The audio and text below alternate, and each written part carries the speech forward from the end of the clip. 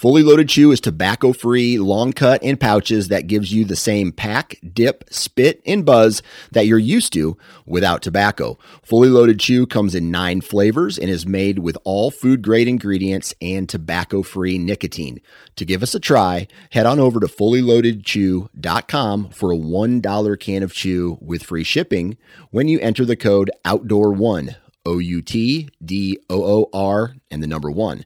For more information on our product line, visit fullyloadedchew.com.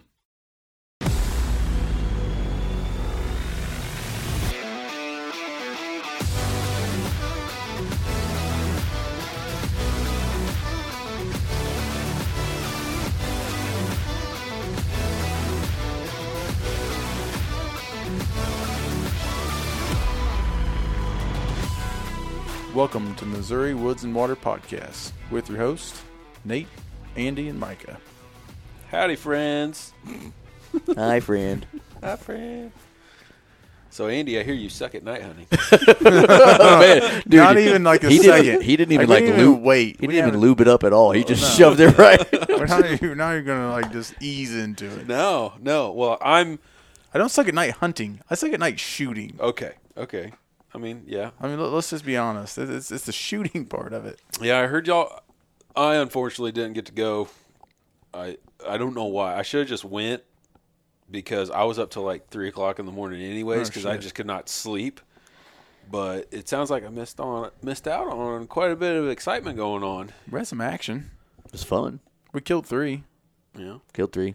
Good looking dogs too. Well, those two Two for dogs sure. are like gorgeous. You had a really light-colored female Mm-hmm. and a really dark male. And that picture that Doesn't do our it buddy justice. posted, Buddy called her. Or buddy my called buddy called her. Yeah. Buddy called her. Doesn't do it justice because at night, dude, that thing was a lot darker. Obviously, it was nighttime. It was. And But- I have another picture I need to like send to him or get it posted, but like of its legs. Yeah, the penciling. The penciling in its Yeah. legs, like the huge black patches. That's pretty cool. It was a gorgeous dog. Yeah. In my It was. defense, that was the second time, Well, technically. first time on that gun. First though. time on that gun. What gun do you have it on now? It's a self-built AR-15 223, Okay. 18-inch barrel. I don't know. I've had it for probably 6-7 years. I built it all myself. Bought the lower and all the kits and put it all together. So I'm no gunsmith. Like, but was it shooting accurately before? So you I put that? sighted in, and people probably make fun of me, but I did. At the time, I had 80 yards. Is all I could do that day. I used the hot hands to Hey, sight in. I'm just gonna say it. That's a genius idea. Yeah, that's pretty smart. I was 5 out of 6, like on the hot hands. Like I was fairly close group. So I don't know what that is, but at 80 yards, which is probably pretty damn close. What to that little 100. thing is? That little thing? I'd say it's about 8 inches. Yeah. The 8-inch hot hands. It wasn't the foot warmer. It was the hot hands. But no, I mean, so I figured it's like, that's good enough to kill a coyote, because didn't have all day to sight it in. So Right. I guess that's going to work just fine. Yeah, it didn't. Didn't work. Or I didn't. I don't know. Ask So- him how to.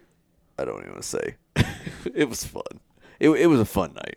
You got to learn somewhere. I mean, I missed. The only person that didn't miss last night was Calder. Yeah, Calder's the only one. Oh, I think I got some video of him missing. Actually, I thought I Well- saw it, but it was a running dog. That was after he'd already killed one and had to go and help us. He was try- was yeah, that he was, it? yeah, he Yeah. killed one, turned He'd around. already killed one, and then he Okay. turned around and and saw. was trying to help Nate and I pick up Yeah. the ones we just screwed up. Yeah, there was a reason It why was he bad. missed. I mean, he was shooting at running dogs at that point, so technically yes, but I was mad. by Like, that I'm not point they gonna were lie, I was 280 mad. yards away. I bet. Well, I mean, it's new, so Yeah. you just gotta get more time behind it. So That- I think it'd be fine. I'm gonna see if like something changed, or I'm gonna be baffled honestly if I get out there and like shoot it and it's still right there. Like then it just means it's me. Like I was Right. just a sloppy shot. That's even gonna make me more mad. angry. Yeah. I something last night made me do something today. So last night Calder was gracious enough to let me borrow. Actually, I think it's Cody's, our buddy Cody, gun. Oh, we got Buddy Maybe. Cody now. Yeah, my buddy Cody. Buddy Cody. I think it's his gun. I'm not sure whose it is, but it was Anyway. the 243. Yeah. We let me borrow his stuff, and I made a couple misses too, and I was aggravated because I didn't feel like I was supposed to miss. Well, the Yeah. first one I didn't feel good about it, but The one you and I double tapped. So first of all, we're supposed to 1, 2, 3 bang. Oh, did he go on 2? Please tell me he went on 2. No, didn't take his safety off. Oh, that's on the first one. Yeah, I pulled the trigger and I'm like, oops, and that's when World War III went off. But Don't worry about that. the one that you and I ended up trying to double tap, that one felt great. And I agree. Straight up missed him, and I'm like, The one that me and you both like shot at. yeah, I was rock steady on it. Calder's shooting a dog that's walking still, and we Yeah. missed one that's sitting still at 120 So yards. what that did to me last night was, because that was a gun I've never seen before in my life, Right. before last night, and I'd never fired it. So I'm like, it's just aggravating that. What did I do wrong? Because it was on. So today I spent money. Your wife's going to kill you. Yeah. Well, Mike already told her, so Oh, Mike no, ratted me. I did not. Ratted me out. I did not. And I don't think she caught on. She might have, Oh, she knows. but I don't know. I bought a Sorry. thermal. I bought Yeah. a thermal. I did. Bought a thermal halfway through the season. Yeah. Solid. Yeah. Hopefully it'll be here in 2 days. Yeah. And I hope to at least get What'd done you with get? it. I got a IRA Ricoh MK1. Nice. It's the 384 Yeah. version. So it's the same. 384 is my Pulsar. They have Pulsar Trail 2. Yeah. So Yeah. The 640 version was several grand more, and you can definitely tell a difference, though. Using Calder stuff, which is 640. yeah. Yeah. And what I'm excited about this Ricoh because it's like all the YouTube reviews and even talking to our guest tonight, who we'll get into at some point, and James O'Neill from O'Neill Ops. That one seems to be the one that everybody talks about. People think it's a 640, Really? and then they're like, "Oh, it's a 384." So I'm hoping it is really really clear, and like they say it is, and I think I'll like it. I was excited. I got it from our new friend James O'Neill with O'Neill Ops. Absolutely. You should give him a call, by the way. He is a dealer for thermals. Not that he sponsors us or anything, but I'm looking at a what is it called monocular. Monocular. yeah. I plan I've on learned that getting- scanning with the gun. My back honestly hurts because being taller, my tripod's Yeah. just a little too Yeah. short. Yeah. So I was bent over for majority of the evening, and yeah. I plan on getting one next year. I'm gonna. I ain't gonna pull the trigger this year, but next year I plan on getting one.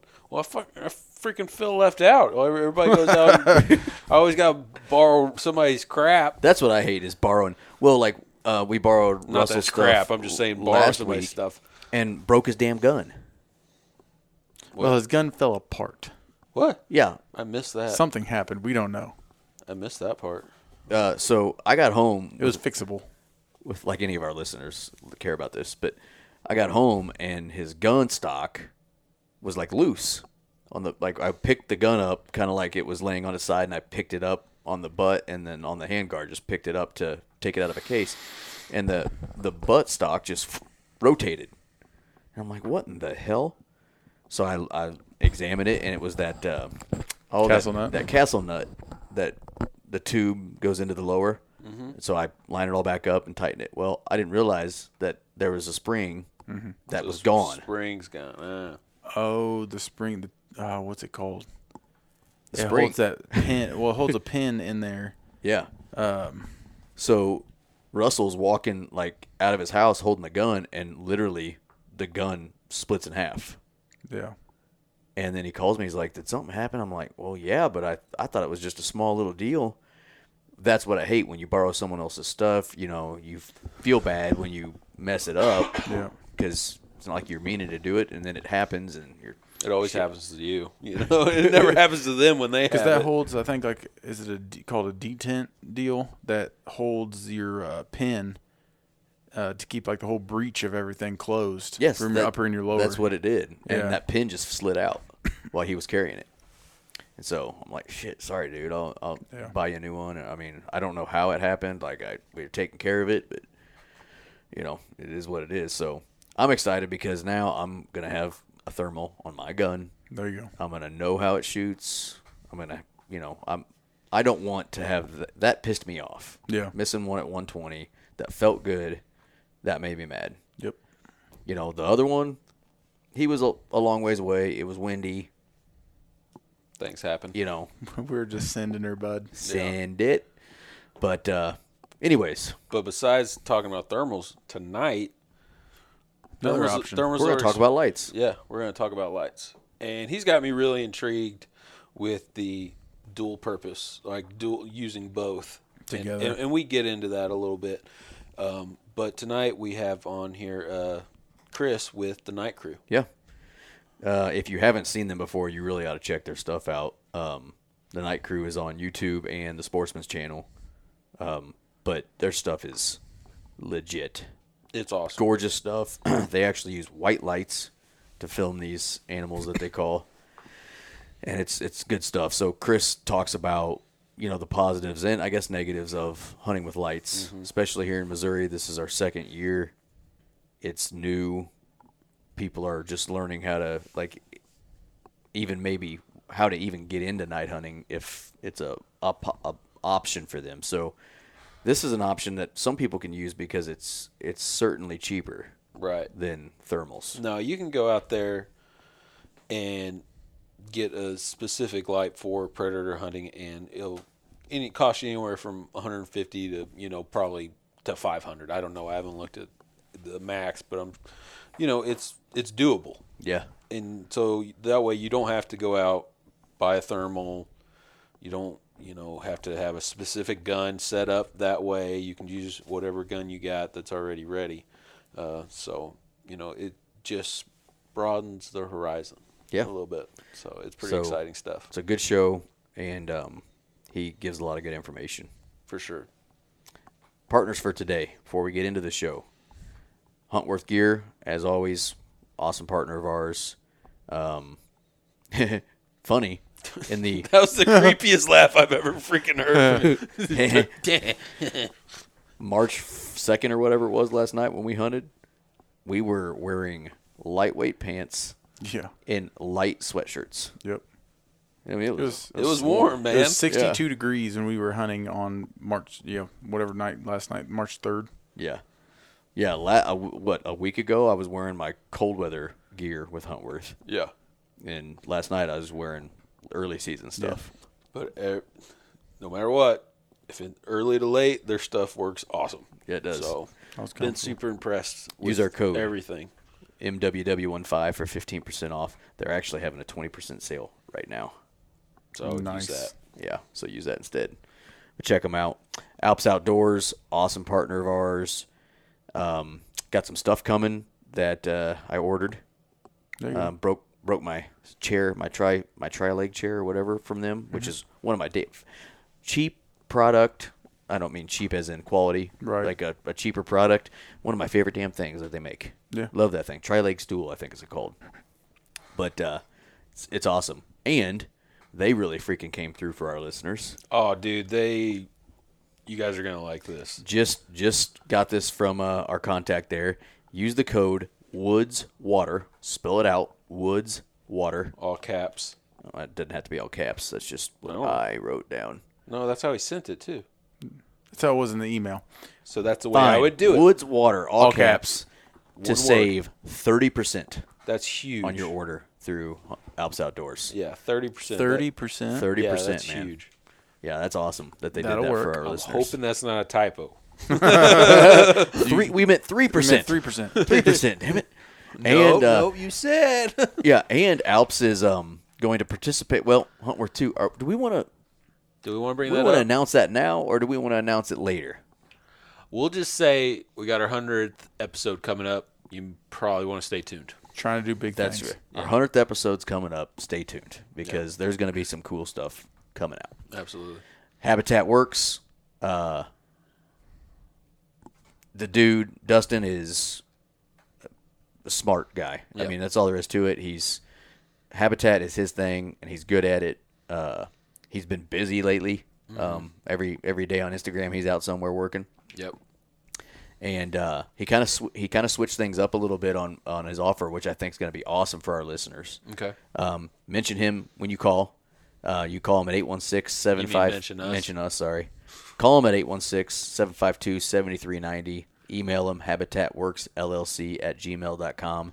If you mention that you heard of him from Missouri Woods and Water, you get 15% off any of his services.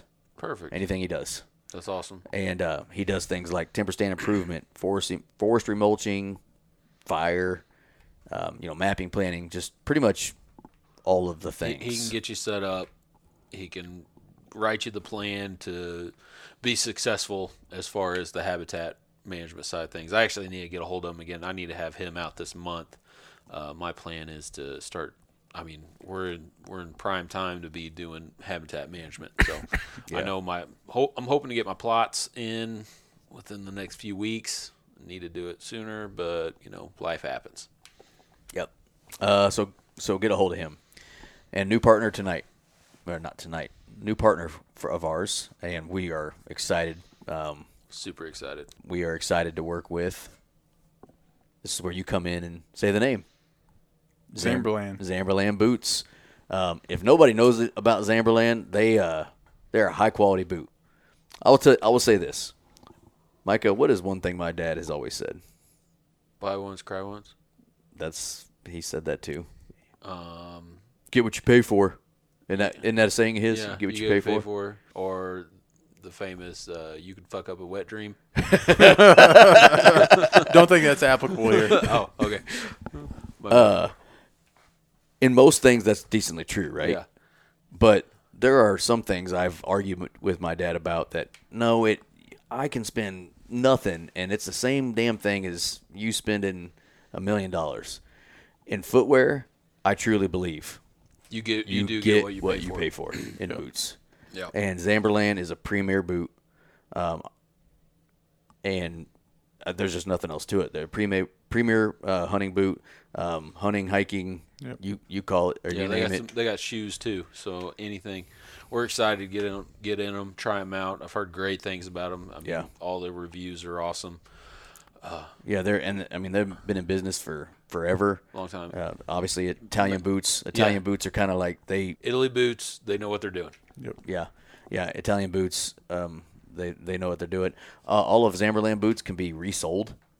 So you go spend the money on a pair of boots and you wear down the soles. Just get them resold. You don't have to go buy a new pair. That's cool. So we're excited to start working with them, and bring you some cool stuff. Absolutely. Do we got any more crap we have to go through?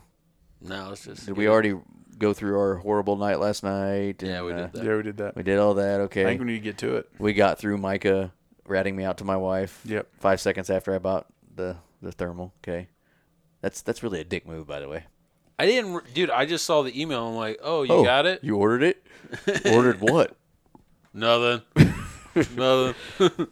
All right. Let's get into our show with Chris of The Night Crew.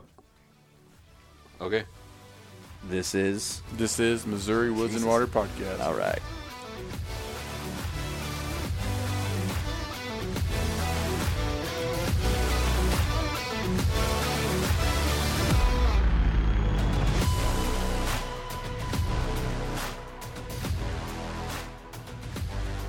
Okay, with us tonight, we're excited about this one. We've got Chris Robinson with The Night Crew. What's going on, Chris? What's up, fellas? How are y'all? Good. I'm a little tired. I'm really tired too, and I didn't even get to do what you guys did last night. So Yeah. I'm sorry I couldn't hook up with you guys a little sooner, but I've had a busy day myself. So That's what you said. Yeah. no, you're fine. Usually, the later the better for us, just because he's got 14 kids, and each of them play a different sport, and we all got kids and things going on. So usually, the later the podcast, it works out better. Right. Hey, Chris doesn't know us well enough to know that you're not joking.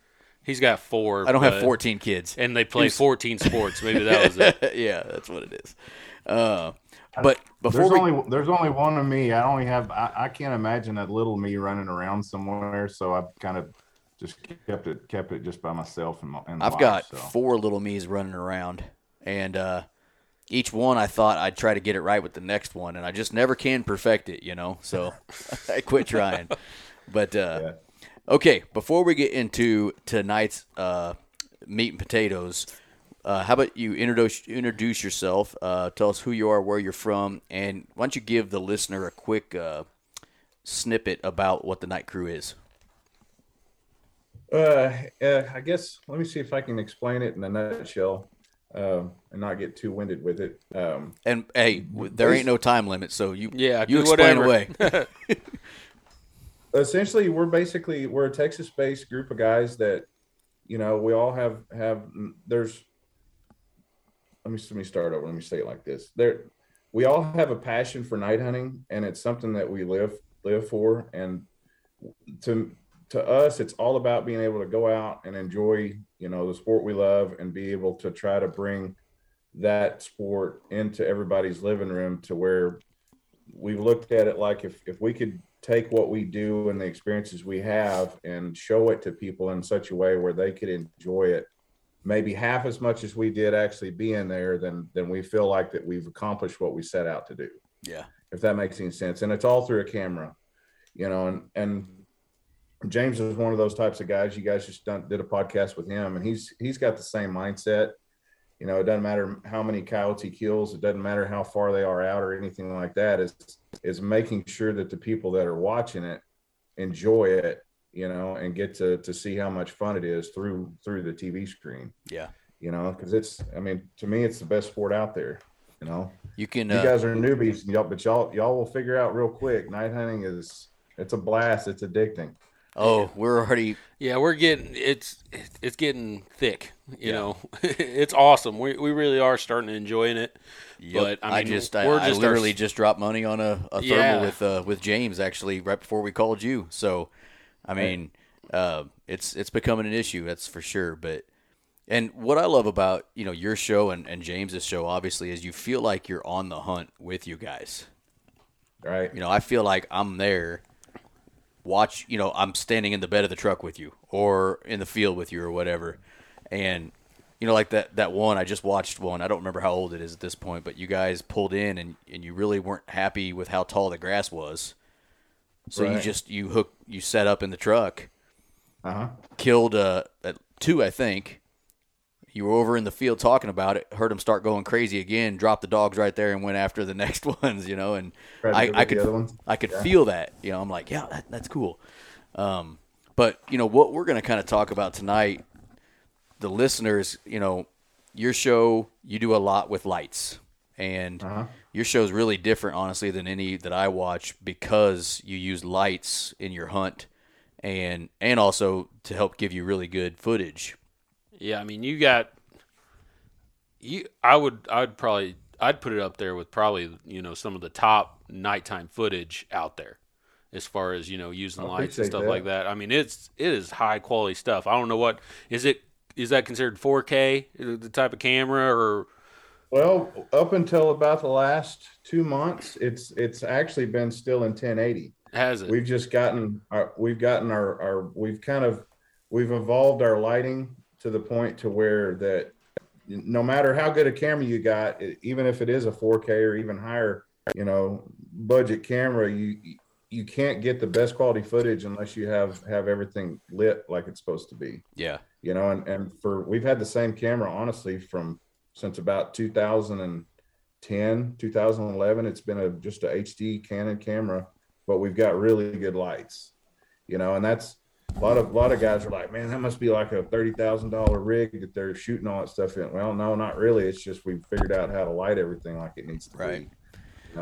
Yeah. Well, it's high quality stuff. I enjoy watching it just from is it cinematography? Is that the word? Yeah. Standpoint. I'll take it. Everything's super clear. I was watching one earlier today, and I remember, I think you killed a double already, and you had a triple coming in. And you're like, nope, wait, he's not in focus, not yet. And so y'all waited till the coyote became in focus, and that's when you made the kill shot. So, right. I appreciate that from a viewer standpoint, that, you're putting really good quality product out there. Yeah. Yeah, and we'll start at the beginning, honestly, with you and how you started night hunting, and how it evolved to where it is now. But before we do that, I do want to give him a hard time. Chris, I'd like you to meet Andy. He's here now. Showing up How's it late. going, man? We told him you were going to be a little late, but we still wanted to mess with you. Yeah, sorry about that. They were talking major shit about you before you came in the door. Just letting you know. Yeah, we They didn't talk major shit when I'm in the door, so it don't matter. we just didn't record it. Yeah. So have you? I know you've been coyote hunting since you were a kid. I heard you tell the story on your podcast with the O'Neill Ops about they were doing some calling thing at the church, and you eavesdropped through the window, and it was part of your problem beginning there. And have you night hunted from the get, or when did you start actually night hunting?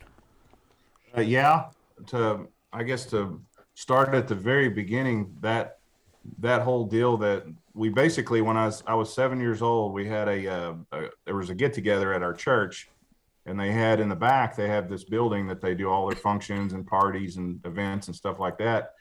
And I was running around the building when I was there. There was all the grown-ups and stuff were inside the building, and I'm just out there goofing off, playing or doing something.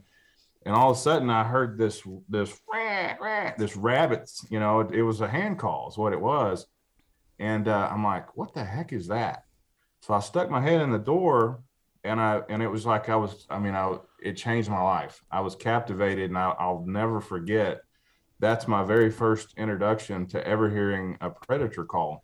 And from there, my dad actually got to be pretty good friends with Murray Burnham. I don't know if you guys from Missouri know anything about Burnham Brothers calls, but Murray was kind of one of the guys back when predator hunting was really in that infant stage, way before my time. I mean, back in the 40s and 50s, where they were just basically starting to pioneer taking distress sounds and actually calling in predators. And somehow how he did it, I don't know, but he got to be really good friends with Murray. We went to Marble Falls and stayed at his house and a bunch. And while we were there, he took us out and did some day hunting and some nighttime hunting. Well, whenever we got back, that's when my dad really started getting into it. And from there, I can remember going out with him when I was a kid, like 7 or 8 years old, and calling in, big cats and killing them with shotguns 10 or 15 feet from us and stuff. Just when I was barely big enough to carry the shotgun in and out of the stands and stuff, but it all that's kind of where the passion for the sport really took off. And all throughout, like through my teens, and 20s, we hunted a lot of contests, and we just went out fawn hunting, and we were always in that mode. And we finally got to the point with the contest where we were like, we're out busting our ass. We're hunting 24 hours about trying to kill ourselves to go and win $50. I'm like, all these animals that we're killing, what would happen if we were to try to figure out a way to film this? And at the time, this was back in like 2003, 2004 timeframe. At the time, there was really there was a handful of guys out there that were filming night hunting. And the stuff that was out there, nothing against them, it just wasn't what I, in my mind, envisioned. I wanted something people to see to represent what we actually do, because everything that was out there was all just, the footage was just, to put it bluntly, was garbage. And I got the point where it's like, if we can figure out a way to where we can actually show this stuff in detail, the amount of attention that would get, first off, would be amazing. And we would be actually legitimately showing people something that they haven't seen yet. And to me, being able to actually see the animals up close and just super high quality detail is something that you just don't, it's hard to wrap your head around that, because it's just something that you just don't see all the time. No. When we first really started getting into the filming side of it, was we basically decided that we were going to go film a DVD, and our mindset going into it is that we were all going to make all this money on this DVD. We'll laugh with you. Was like, yeah, that was the furthest thing from the truth. But in the end, what basically happened, and I can get into however far you want to go into actually the transition of going from one light to another. We can get into all of that if you want. Let's do it. Yeah. But before we go there, the DVD was basically a complete flop, when it in the end, as far as sales and stuff like that. But what we didn't really realize at the time is the fact that DVD market was basically already on the downhill before we ever even got the DVD finished. Right. And it really was a good video. But the problem is that market had gone so far down the tube by the time that we got done with it. It was like, okay, we've still got 1,000 of these things sitting in boxes and we can't even hardly give them away, so what do we do? So we decided that we would go to there was a local trade show here. It's called Texas Trophy Hunters. I don't know if you guys have heard it or seen any of their stuff, but they have a big trade show every year in Fort Worth. And we decided to go and essentially take that video just to sell what we had, and we did a big TV, built this big booth and had all kinds of cool animals and stuff on it. And in a nutshell, I did like a teaser video that had a bunch of really just up close, in your face, just really bright white light footage of cats and coyotes and stuff. And I had it looping on that TV. So when somebody would walk by, they would notice that footage, and they would most all of them would be like, "Hey, what's that?" Because it looked different, Right. And in the midst of that show, a guy named Gary Robertson happened to walk by. And I don't know if you guys know who Gary Robertson is, but he's the current owner of Burnham Brothers. And it was kind of weird how that all worked out.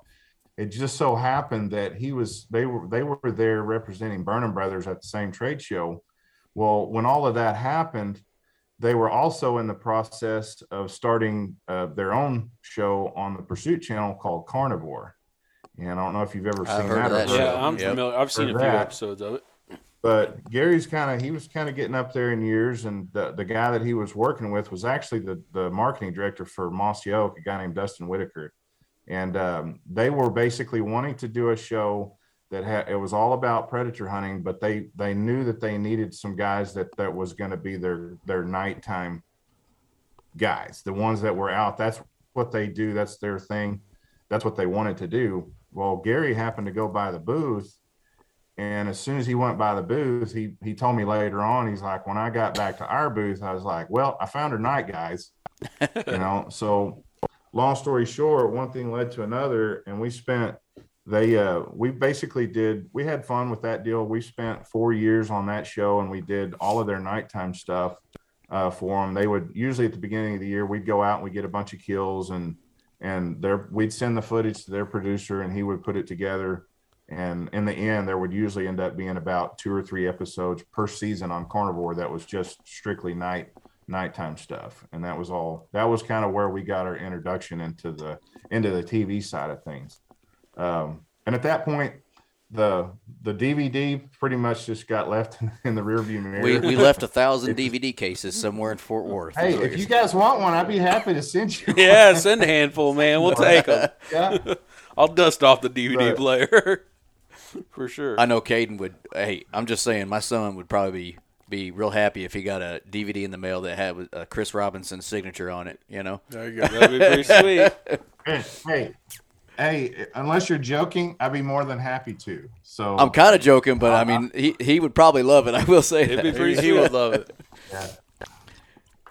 But no, that was kind of the first introduction, and really how we ended up kind of where we were, and really that was really a blessing for us, because we were kind of at a point where, it was like we'd put all this effort into making something that as good as we could possibly make it. And it was just bad timing. Had that video been released 5 years earlier, I think we would have sold the crap out of it. Yeah. But it's just the timing of everything. The internet was getting to the point where it was like, you can see anything you want to watch on YouTube or wherever on the internet. Who's going to go and spend $20 to go and buy a DVD that they can go and watch half the time for free on the internet?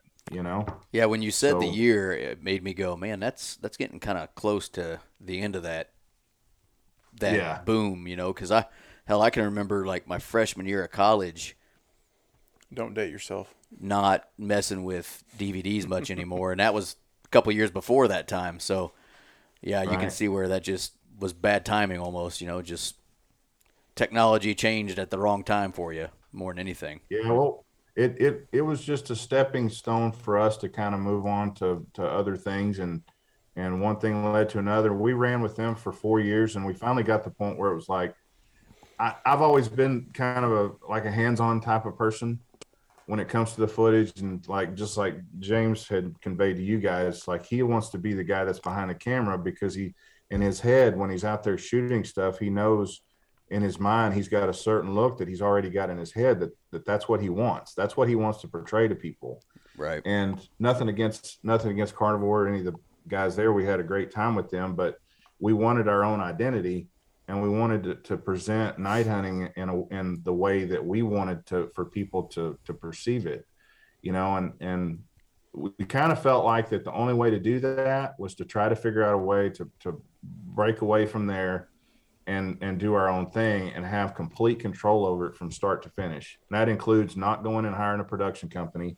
I've always felt like if I want it done right or the way I see it, even if it sucks, if it sucks, it's because of me.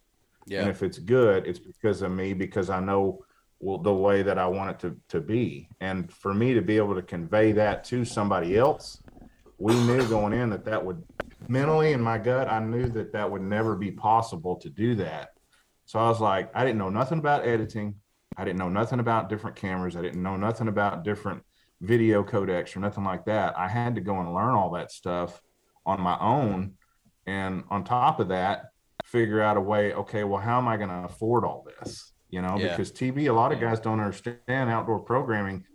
It ain't, they don't call me and offer me money for my TV show. I got to pay them for my airtime. And then all the sponsors that I have for that show basically pay me to advertise through that show to pay for that airtime. That's how outdoor programming works. And to be able to afford it, it's not cheap to be on any kind of major network like that. I mean, you've got to have sponsors that have a good enough advertising budget to be able to pay the kind of money that you need as a producer to be able to go and actually air those shows and be able to have something left over at the end of it. Yeah. So that's a whole different, there's a lot of balance there that you got to figure out. And it's just one that's just been over time. We've tried to keep it to where people that want to watch the show, when they watch it, we want them to not know what they're going to see from one week to the next. And to do that, we've kind of feel like that as long as we can give them a different story each week, we don't want them to see the same coyote coming over the same hill, just in a different place from week to week. We want it to have more depth to it than that. Yeah. If that makes any sense. Yeah. And at least for me, one of the first things that I thought when I watched, the first few episodes of your guys' stuff, or the first few times I saw your stuff, that set you guys apart from the other things that I watch is, and I said this to James when we recorded with him last week about you all, is nobody that I've watched at least does it the way you guys do. And we'll get into lights in a second, but the absolute beauty when those lights hit that dog or bobcat or whatever that's coming in, it's nighttime and you're looking at an animal it's almost more gorgeous than you would see it during the day because of the way you're doing it. The colors almost bounce off the animal back to the camera, in my opinion. Some of them just like, 100%. Man, look at those black markings on that cat right there that you might not have seen in a day or whatever. That's the thing that jumped out at me at first.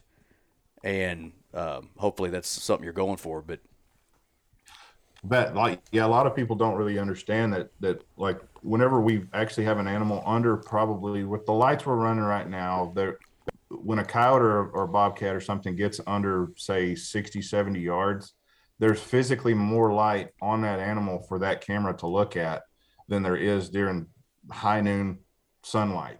Because sunlight, one thing, when you're day hunting and you're filming during the day, that sun's always going to be positioned rarely right in that animal's face.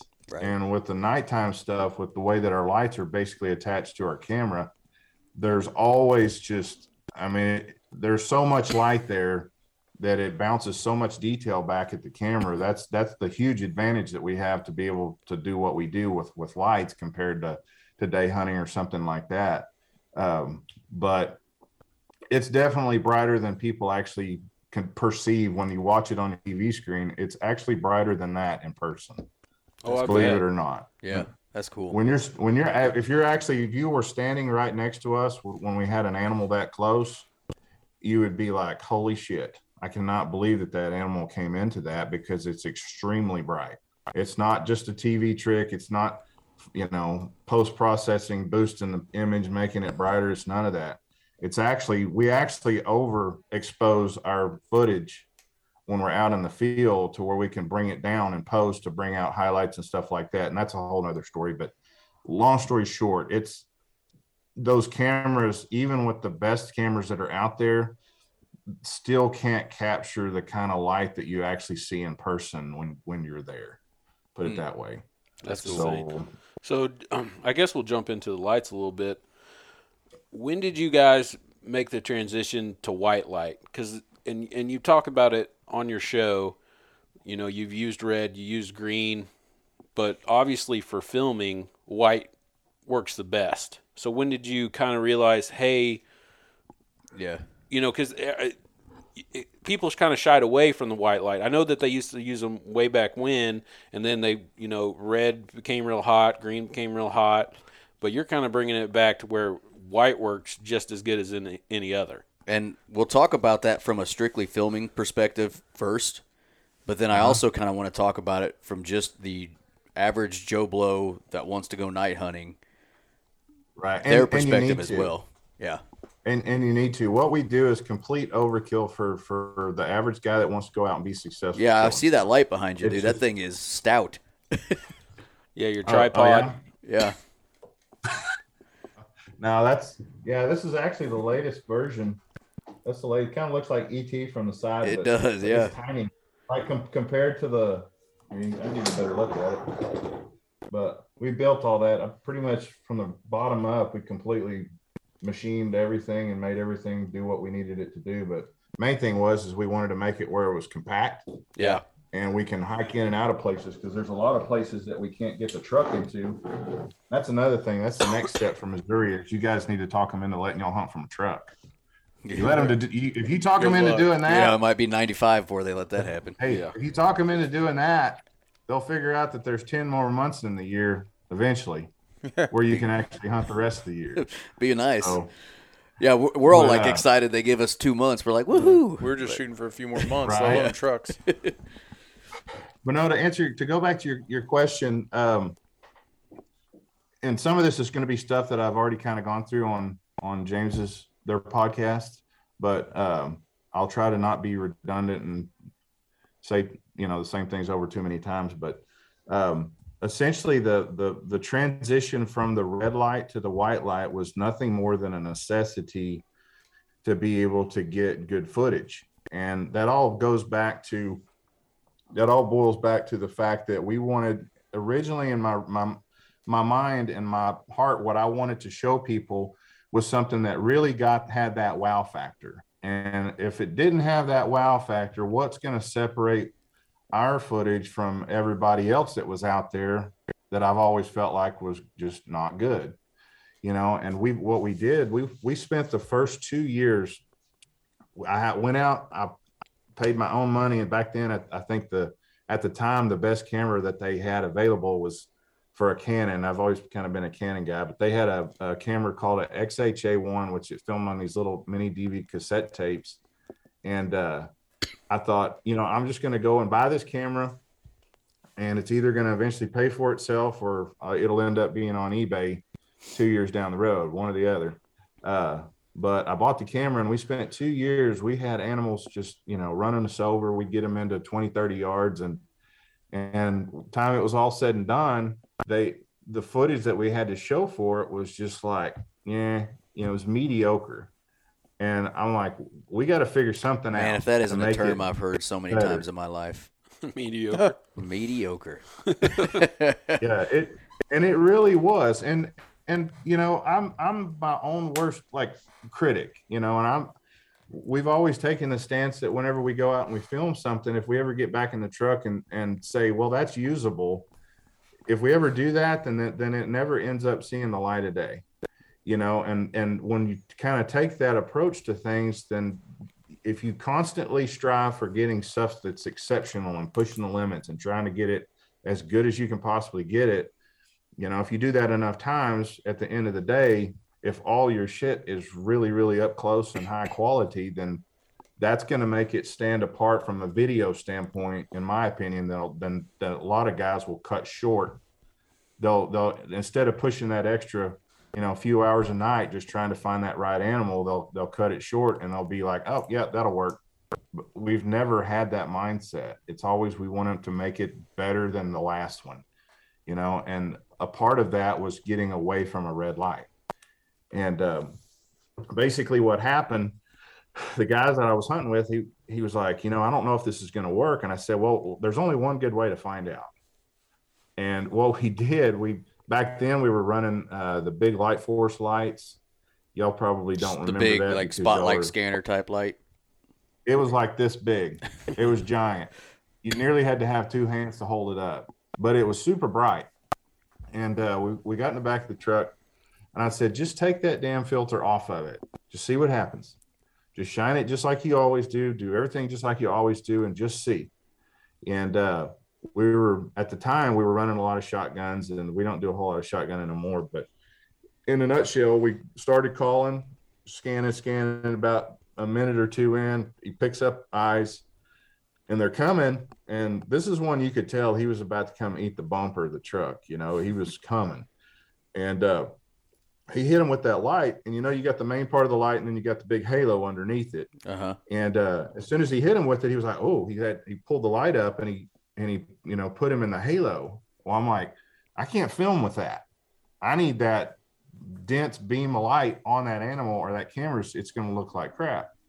So I was like, I just reached over there and I grabbed that light. And I was like, no, put it back down on him. Well, I'll be damned. It was, the coyote at that point was probably about 100 yards and closing the gap fast. He put the light on the animal just right in the dead center of it. And that coyote, literally, we ended up killing it at like 20 yards with a 12 gauge. And if we wouldn't have shot it, it would have kept, you know, it would have kept running and tried to run the truck over. But at that point in time, it was like, okay, red lights are never used again. You know, it showed us, it gave us the confidence that it is possible. There are coyotes out there that will take and put up with a light that's not red. You know, and for me, that what gave me the confidence to know that what we envisioned in our head, what we were striving to achieve, was actually obtainable. Yeah. If that makes any sense. At that point. Do you think if you would have went through that night, let's just say you guys tried it that night and nothing worked, you know, maybe you spooked a few of them or whatever, you know, just a bad night. Do you think you would have potentially phoned it in? Going? Yeah. Do you think you would have kept trying that, or? I got lucky. That's what I was going to say. Do you feel like that was just a perfect storm to start it? I got lucky because I had mentally made up my mind that I didn't care if we screwed 10 of them up. I was going to prove to myself that a white light is possible in some form or fashion and figure out how to make it work. Right. You know, there were other guys that were calling them in and filming them, some with a white light. So I knew if those guys did it, they were from Texas. Like, there's no reason why we can't figure the same thing out on our own. But to do that, most guys when they first get into night hunting, there's so much talk and chatter about, well, you got to have this, you got to have that. It gets up here in their head. Mm. And mentally, it's hard for them to push past that to say, okay, well, I'm going to prove to myself what's possible. And that's where I had to get in my head. I had to say, okay, well, even if we mess up the first 4 or 5 coyotes or whatever that come in, I want to know for a fact, is it possible to call in a coyote up close with a bright white light? Because that's what I had to have to be able to film it the way that I wanted to film it. And we proved that on the very first, it was literally the very first stand of the night, like probably a minute into the stand, and we had the right coyote show up. And not only did it give me confidence, but it gave the other guys confidence. We can do what we're trying to do at that point, you know? And then from there, it was just figuring out exactly how you wanted your light setup to be. I mean, you went through all kinds of different, what do you call it, renditions. Light rigs. Right. Yeah, we're probably, this one right here is probably, I don't know, that's probably the 10th version of it. And what's funny is that light right there puts out twice as much light as the big lights that we had in our truck. Wow. It's super, super bright. But the what happened essentially on that deal is we basically, when we figured out that you could get away with the white light, the guy that was hunting with us at the time, he was real notorious for when a gun would go off, he would jump like a girl. He would get scared, boom, and the light would go off of it. And as soon as that happened, you'd lose the most important part of the whole, the clip. You want the kill shot. And so I finally got to the point where I was like, screw that. I'm going to fix this shit where I can do it myself. I was like, no matter what this guy does with the light, I'm going to fix it to where that camera has always got light looking down the lens of that camera. Yeah. And one thing led to another, and it evolved from having one light to 3 lights to 5 lights, back to 4 lights. The lights changed from one to the other. And then finally in the last 3 or 4 years, we've gotten it to the point where they're all completely mobile. We can put that light in the truck, or we can put it on a tripod and walk in and out of places with it. And at the time, we didn't realize I kind of did that out of necessity, but we didn't realize how much it would change the way the footage looked compared to having a camera over here and a light over here, and they're both doing 2 totally different things. Right. That's what gives the footage that you look at it and it's like, oh, I'm looking at something during the daytime. It's because the 2 are in sync. And before that, there was really no footage out there that looked like that. It just totally gave it a totally unique look. And we kind of started building for the last, I guess that was back in 2008. Since then, we've just kind of been evolving it slowly and trying to make it better and tweaking this and that between, lights and different types of tripod heads and stuff like that. So nice. This might be a dumb Does that question. answer your question? Yeah. This might be a dumb question, but is there anything like obviously you use what is it? Wicked okay, I'm trying to think. Wicked lights? Yeah, Wicked lights. Those are the lights you use. You were so close. I mean, all you had to do was say lights. So close. Is there anything other than the fact that I'm sure they're extremely bright, when it comes to white light, is there anything different from the lights you use compared to just a bright ass light that you can pick up at a hardware store as far as white light goes? White, as far as I'm concerned, white light is white light, red light's red light. There's really not just a whole lot of difference in them other than just the intensity of them. Yeah. Okay. And for us, we've never hidden the fact these lights right here are not Wicked lights. Okay. These are lights that we actually had developed. We actually had some guys actually develop and build these specifically for us to film with, and it's not Wicked. We use all of our Wicked stuff as a headlamp. That's what we primarily use to scan with. And they're super badass headlamps. I mean, that's like a critical part of our process is having somebody to scan nonstop 360 degrees. And that's where Wicked comes into play for Night Crew. And I told the owner of Wicked, whenever we first started working with them, I said, we've had these lights long before we ever had Wicked as a partnership for the show. I said, what we don't want to do is we don't want to try to portray y'all's lights as the same as the lights that we used to film, because this is our baby, and Wicked is kind of another part of our toolkit. Yeah.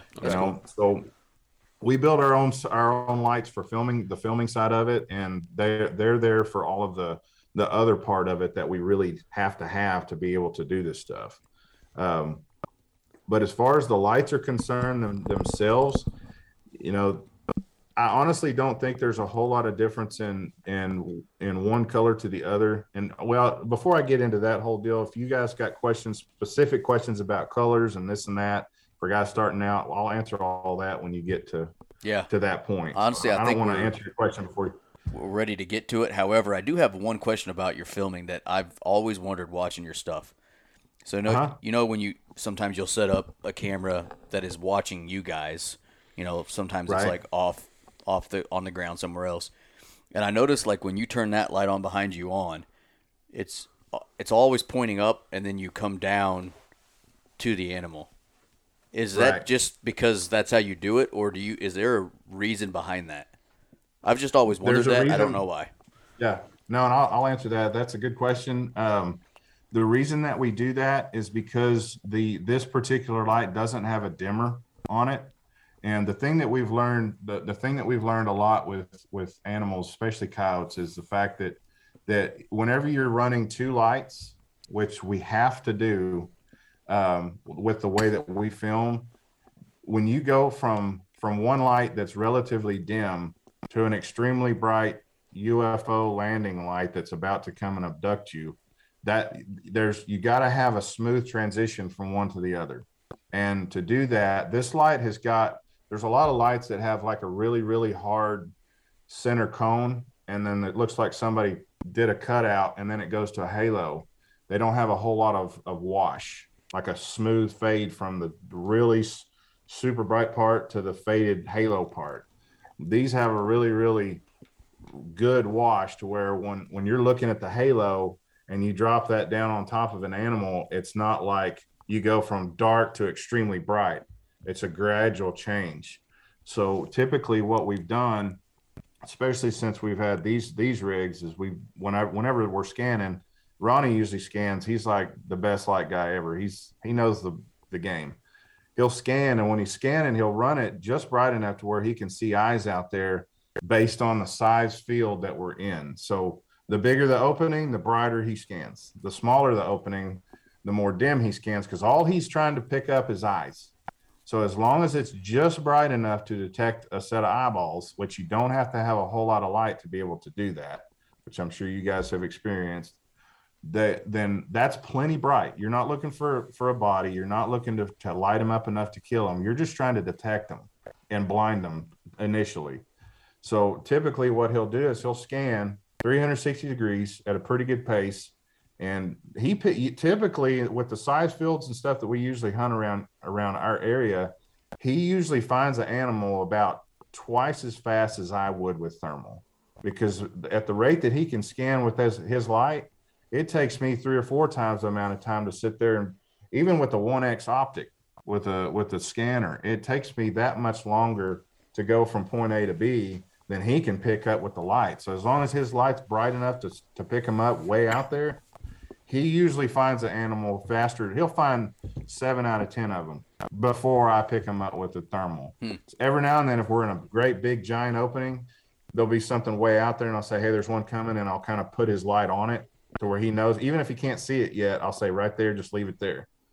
And well, what happens when we pick up an animal, we know we have one coming, because this light doesn't have a dimmer on it, he'll have his light set to where it's dim. And then when the animal's committed and is coming, he'll take that light on the Scan Pro has a dimmer on it, and he'll crank that light up and put as much possible light as he can on that animal before those big lights ever even come on. So whenever that big light comes on and it's up above him, he's got enough light in his face to where he can't see it. It's just like, okay, it goes from dim to semi-bright to really bright. And in that process, we've kind of got it down to where it's like we can do that based on what the animal's doing, and we can kind of detect, okay, well, we need to give them a minute before we burn them down. Some of them, we've had some that we hit with the big light before we ever even hit them with a Scan Pro and have them run over the truck. But some of them, we kind of have to get them kind of eased into it, to get them all the way up close with those big lights. But to answer your question, it's more of just of not having a dimmer. If I had a dimmer on that light, I would have it right on them, and I would just slowly crank it up. But we're essentially doing the same thing, lowering it down on top of them like that. I've noticed it, so I was always curious. Well, let's talk about. That's what that's for. That's obviously your transition into white light. From a, like you said, a necessity standpoint for the show. I mean, and obviously proves that you can use white light, but for the average person in our state and other places that are thinking about getting into night hunting and want to start, by getting into light hunting, what are some what would you say? Pointers? Like if you were just going hunting tonight, not filming, like your show got canceled, everything's over. I quit. I'm done with this, and I'm just going to go hunting. What would you say? You would pick up, or somebody who's just starting would kind of do to get into it to, and be successful. I mean, go spend $10 on a red light that isn't going to do anything for you. Probably won't make it very fun for someone, but how can someone get into it and maybe have some success too? What I would suggest is two different things, and this is something coming from just going through the learning curve of it. If you're, depending on your budget, if you're not looking to get into thermal, that's a whole different deal altogether. Mm-hmm. If you're wanting to strictly run lights and be successful running lights, the best possible advice that I can give to somebody is a couple of different things. Is hunt with a partner, have a dedicated light guy and a dedicated shooter, because no matter how you cut it, you still got to scan when you're out there. If you want to be successful with lights, you got to have that light on scanning 360 degrees from the time that call comes on to the time that you walk out of the field. And for the guys out there that haven't grasped that concept yet, go out and try it and you'll figure it out on your own. You got to have that light on as soon as possible that you can possibly pick up an animal. Have a guy out there scanning. Okay. What that does by having two people is it frees up your shooter to not have to have a light on his gun.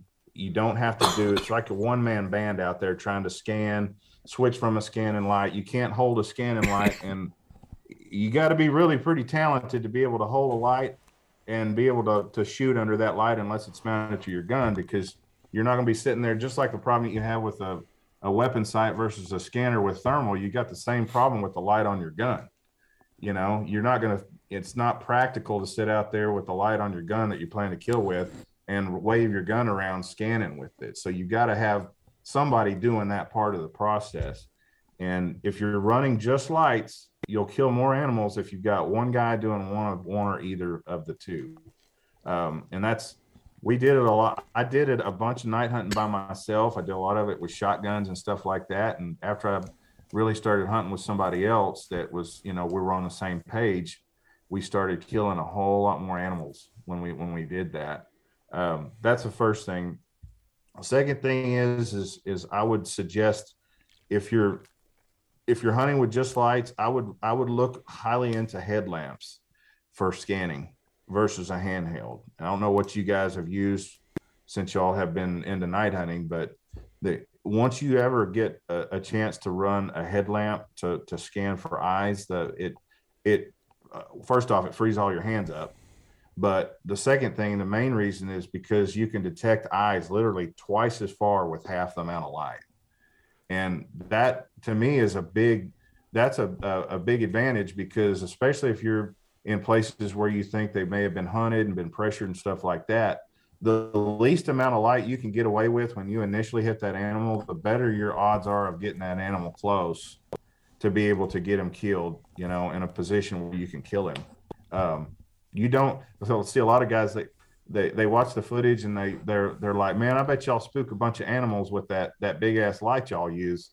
And in fact, most of the times when an animal spooks, it's from a headlamp. It's from before those big lights ever even come on. And typically that's a pretty good sign that a lot of those animals have seen and been shot at with some kind of light source, and they perceive that as danger at the moment you hit them with it. Especially around here this time of year, you can hit certain cows with a light and it's like, hell no. They'll about turn inside out trying to get out of there. Yeah, those are the smart dogs. Those are the ones that, yeah. And nothing, I said on one of the shows, I said, no matter how you go about it, no matter what sounds you use or what light or what color or how bright, nothing is going to make that coyote unsee the light that made him that way. So it doesn't matter if you go out with a red light, a green light, a purple light. It doesn't matter. If you hit that coyote with a light, he knows he's getting hit with the light, because we've spooked him with red lights. We've spooked him with green lights. We've done just about everything as far as a color is concerned, and still had animals booger because they know it's a light.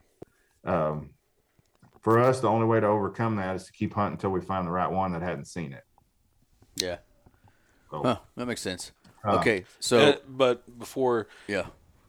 do you have a preference on red or green? I know you use white because you use it for the filming side, but if you just told somebody, hey, go buy this one, would you tell them a red, green, or white? Or does it matter? Or does it matter at all?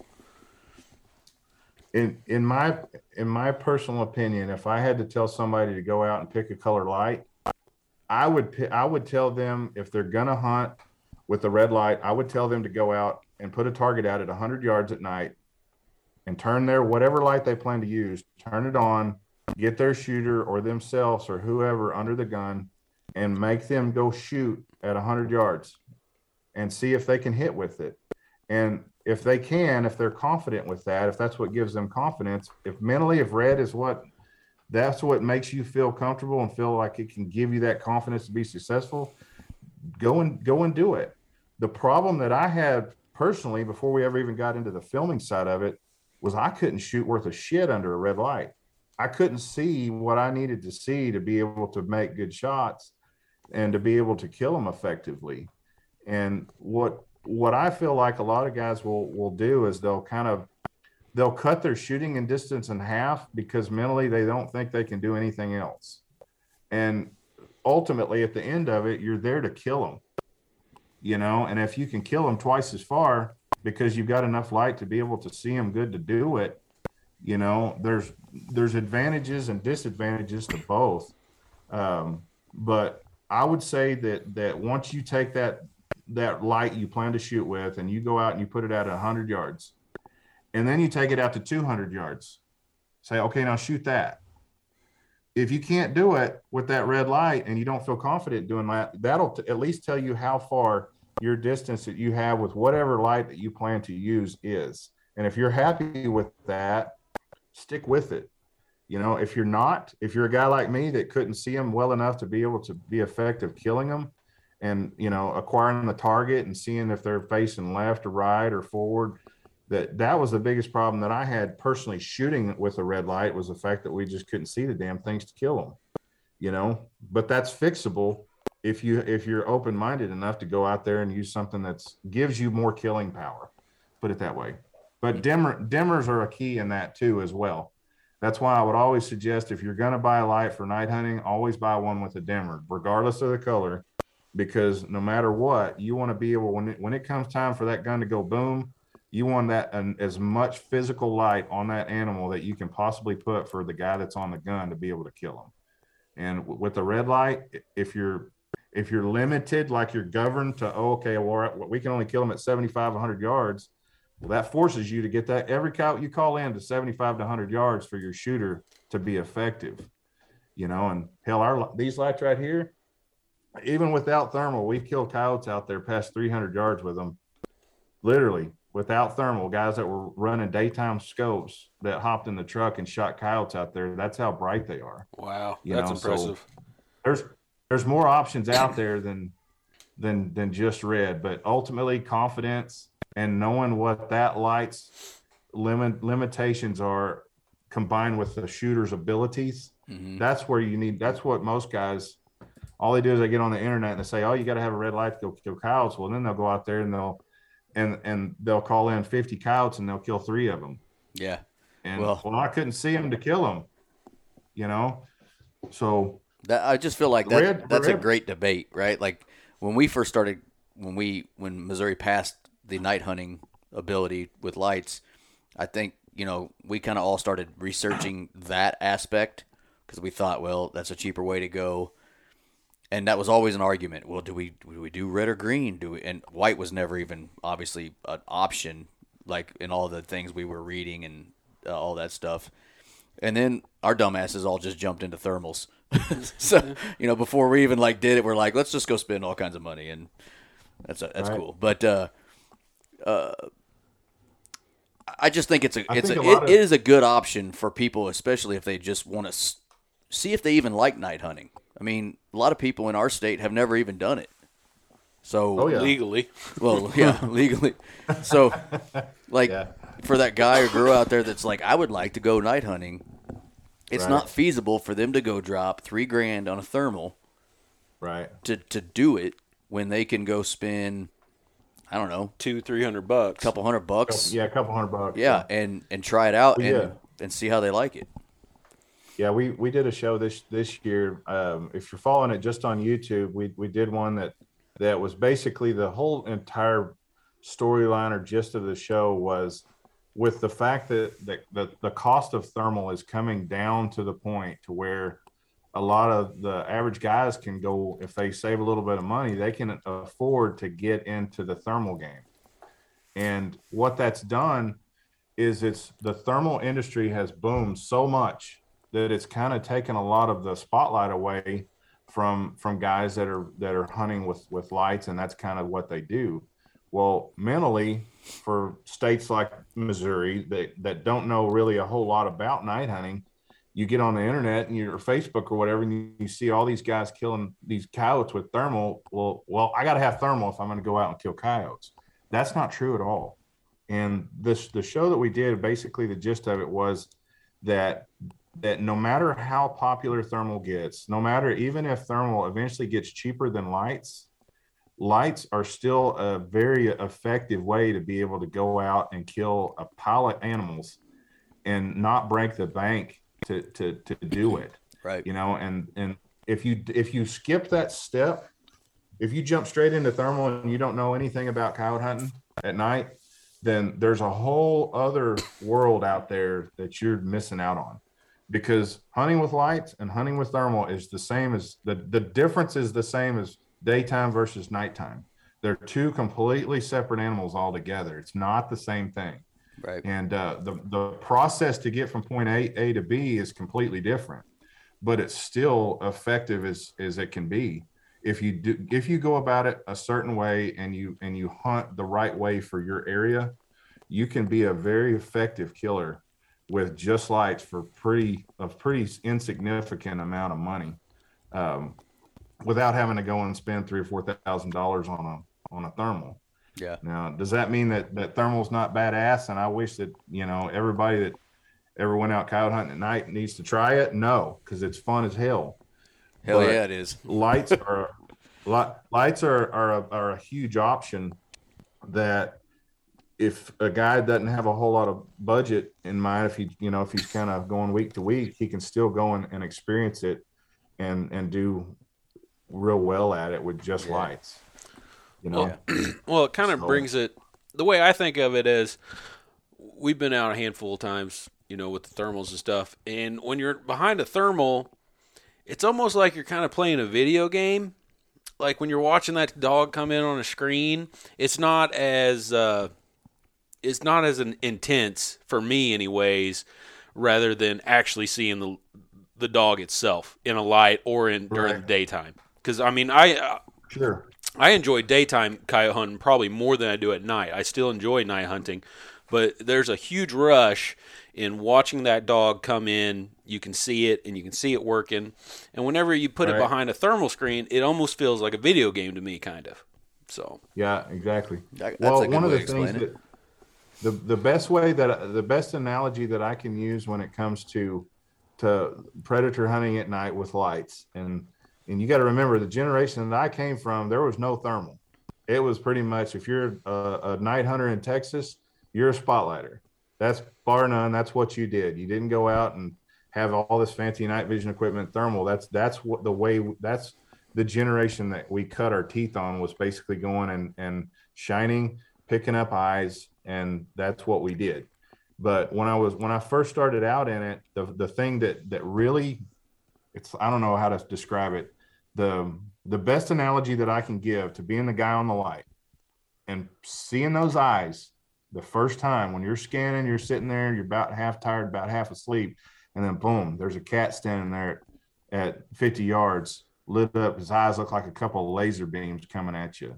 The excitement that I get from that feeling, the best analogy that I can use from that is like a guy when he goes fishing and you're fishing with a cork, and you sit there and you stare at that cork for 30 minutes, and all of a sudden it goes boop and it disappears. You're like, oh, that excitement that I get from that, or people would get from that, is the same excitement I get. And I've done it 1,000 times. It's just something about seeing those eyes picking those eyes up at night and blinding those animals to the point where we've had them walk literally right up to us and they have zero clue that you're there because they can't see what's behind that light. With thermal, that goes away. That whole aspect of the whole process or premise of using lights to blind an animal is totally backwards from what you would have when you go to set up to try to hunt them at night with thermal. Matter of fact, thermal to me is more like having to set up like daytime than it is hunting with lights, if that makes any sense. No, you do have to think about, if it's a bright night, you got to think about backdrop, brushing in a little bit. I mean, we had that happen last night where we were kind of skylined on some stuff, and we knew it. In fact, when we're shining, we try to do our best to get away from any obstructions. We'll get in an area to where when we've got something coming, anything that we put next to us, mentally, a lot of guys are like, well, I need to go get up under that tree. I need to go, when they're sitting there holding the light, the coyote can't see you or that tree. It's like, I've got to get next to something. That's the mentality that a lot of guys will use at night because they don't understand how lights work and what they're actually doing when those animals get close. Anything that you put between you that potentially could get between you and that animal is a potential problem when you're running lights, because you want that light in their face from the time you pick them up to the time you pull the trigger, just to keep them blinded and not have anything get between you and them. But thermal, if you're standing out there in the middle of a wide ass open field on a relatively, even a starlit night, you got to think those animals have good enough vision where they can go down in a creek, navigate through the thickest mess that you can think of with zero light at all without killing themselves. So if you don't think that when they pop out in that opening that you're standing out, you and a couple buddies are out there standing in, they can see you plain as day. If you move, especially if you're not stationary, if you're moving around and fidgeting or whatever, they can make you out. And that's the advantage to me that a light guy, somebody that's got a light, even if it's a small light, just something enough to conceal what's happening, behind that light. That's a huge advantage, even for thermal guys. In fact, we've got guys here that are around the house that they've got a ton of thermal, and they're like, you know what? We watch some of the shows and we see y'all have some of the best thermal equipment out there, but y'all are still shining. And they're like, we kind of figured out that there's a reason that y'all are doing that. It's like, yeah, we're hunting from a truck in the middle of a field. A, we can pick them up faster most of the times. And B, when we get them coming, they can't see the truck. Just because we're killing them with thermal doesn't mean that's, you have to use just thermal. That's why we're still shining even with all the thermal equipment. So that makes a lot of sense. Hopefully that answers. Yeah. But yeah, no, I mean, and the reason we wanted to talk to you so badly is because it's possible to get into night hunting without, like we just said, spending all kinds of money. And yeah, 100%. I mean, you just explained it to the listener. It's not that big of a deal if you wanted to get into it. And obviously, once you get into something, then that's when the money starts flowing out of your pockets if you enjoy it. But right. Hey, that is what it is. I thought of another question. Oh, okay. So you guys mix thermal and lights, obviously. Normal person, not worry about filming. Is that a big deal? Everybody that we talk to talks about, you can't be using lights if you've got thermals going on. I mean, that's not true at all. I know once you just explained it kind of hit me in the head. Like, I guess you could use. Why couldn't you use lights to conceal what's going on behind the light? Let me explain it to you like this, and this is the best way to look at it. If you got, I don't know how big the areas are that you guys actually hunt. Okay, the bigger the area, the less important it is the speed you pick them up. The smaller the area, the more important it gets the speed you pick them up. Because if you get one coming in fourth gear, and you're over here looking this way, and he covers half that distance from the time he leaves the brush to the time he gets out in the open where you could physically see him. If it takes that long for you to pick that animal up, you're taking a lot more risk that he sees you. You're taking half the amount of time double the amount of time away that you could possibly be getting in position to get on that animal. That's why, to me, having that light going 360, especially in tighter places, is like head and shoulders above having both, having a light guy and a guy that's sitting there with the gun with thermal with the scanner. Having those two in smaller or tighter openings is way more effective than just having a guy sitting there with two scanners looking for coyotes in both directions. I promise you, if you get a light guy like Ronnie that knows how to scan and can do it, like from the time he goes 360 degrees to the other, it's literally 2 seconds, 2 seconds, 2 seconds. And the whole time, and immediately when that animal pops out, not only has he got control of him because that coyote can't see shit, it's affording us the ability to move around. If my gun's facing this way, I can pan all the way up. That coyote can't see none of that. It's like you're behind a curtain. It's like you totally take the biggest advantage that you get with a light is basically taking that animal's sight away. Without that light, you're giving that back to him. Okay, guys, a lot of guys I think that are thermal, the big thermal guys, they look at it like one-dimensionally. They think, okay, because I have this thermal, it must only be thermal.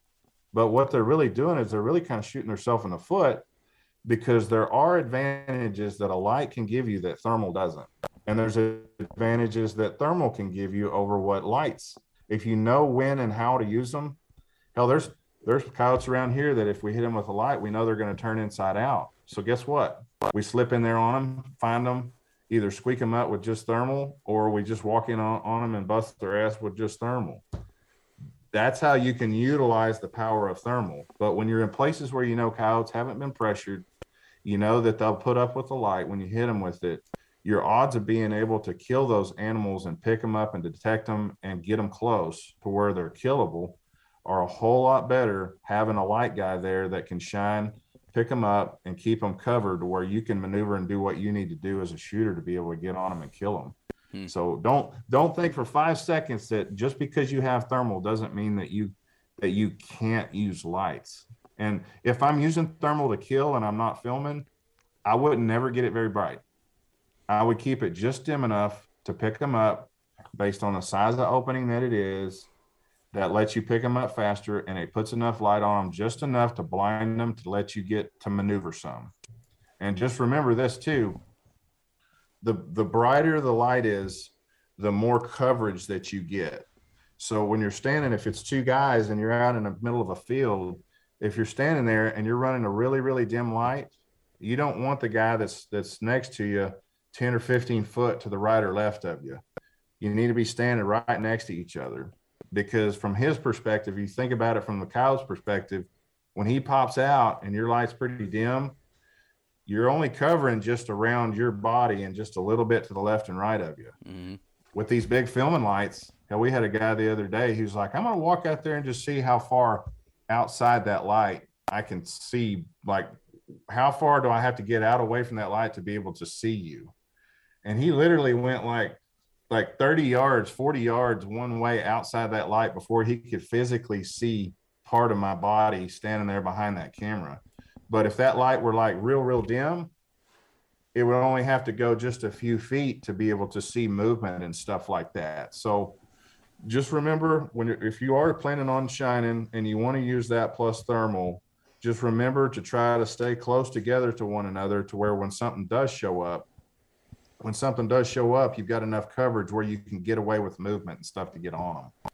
So that's what I have to say about that. That's a pretty, you always hear that argument. Nope, can't do them together. It's not. Now there's some areas in the country I would never in a million years even think about turning a light on. It just depends on the area, and it depends on what's happening in the area that you hunt. And for us, we've hunted this area so long, we kind of have a general idea of how many guys are doing it. We know when we need to hunt certain areas a certain way and so forth. But in general terms, as long as you're not dealing with educated coyotes in smaller areas, then a light guy is a huge advantage. I wouldn't want to go without it.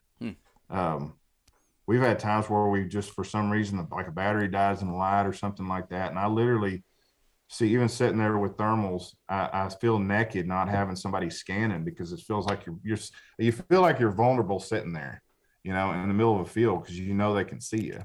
Right. That makes sense. Oh. Okay, I'm gonna switch gears here, but we asked this to James just because we're so curious, and I mean we're into that right now. You want to ask the question you wrote down earlier, or no? You good? Oh, it don't matter. Well, I think Zach's asleep. He fall asleep over there? I'm still here. He's had a rough night. He was in a grain bin sweeping out or shoveling out a grain bin before he come here, so he's probably about dead ass tired, I'm guessing. We're getting there, but just I always. hope I'm answering your questions. I'm No, you're doing this awesome. is great. Absolutely, Yeah, yeah. this is good stuff. This is great. We ask a lot. I don't know. It's just always a hot topic. But what's your preferred rifle caliber? For us, it's a 243, and for various different reasons. Nothing against any other calibers out there. Nothing against if we didn't have a 243, it'd probably be a 22-250. But primarily the 243, just because we don't like having to look for animals. Yeah. And when we get them on camera, coyotes in Texas aren't worth a nickel. Yeah. It's not, we're not trying to save hides or anything like that. No, we don't like tearing them up or anything like that. But at the end of the day, we shoot a really light, it's a 55 grain ballistic tip. And if you hit them good, you got one little pinhole going in, and usually their body feels like they got run over by a truck with no fur damage. And it'll usually on camera, it'll anchor them. I mean, it'll face plant them. Because those things are moving. 55, those 55 grain. I think the ones we're running are probably 3,700 foot, maybe 3,800 foot per second, something like that. Jeez, that thing is bucking it. That's and I'm guessing you out where you are, you have the ability to shoot a little further. I mean, I know you're hunting at night, but you have the ability to shoot a little further. And I don't know, maybe you do some day hunting too. I don't know, but we actually, believe it or not, we went out last night, and we actually just got back from Pennsylvania. We went up and did a red fox show up there, which is something we've kind of been on our bucket list forever. But long story short, he wanted to come to Texas. He said, I'd love to come down there and try to kill some coyotes and kill some pigs or something. I said, well, if you're ever down, just come down. Well, he came down, and he's been here the last couple 2 days nights. later. I'm here. Yeah.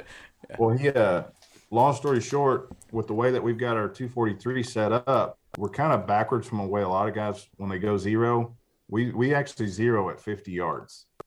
And the reason that we do that is because when we're filming, it basically takes any kind of guesswork whatsoever about any scope differential or anything like that out of the equation, to where the guy that's on the gun, that's our prime filming range, from like 50 yards down to 10 yards.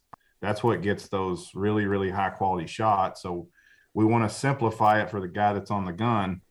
But what that did with that particular caliber, and having the scope differential of that Rico on the top of that barrel, is from 0 to about 310 to 315 yards, there's absolutely zero compensation.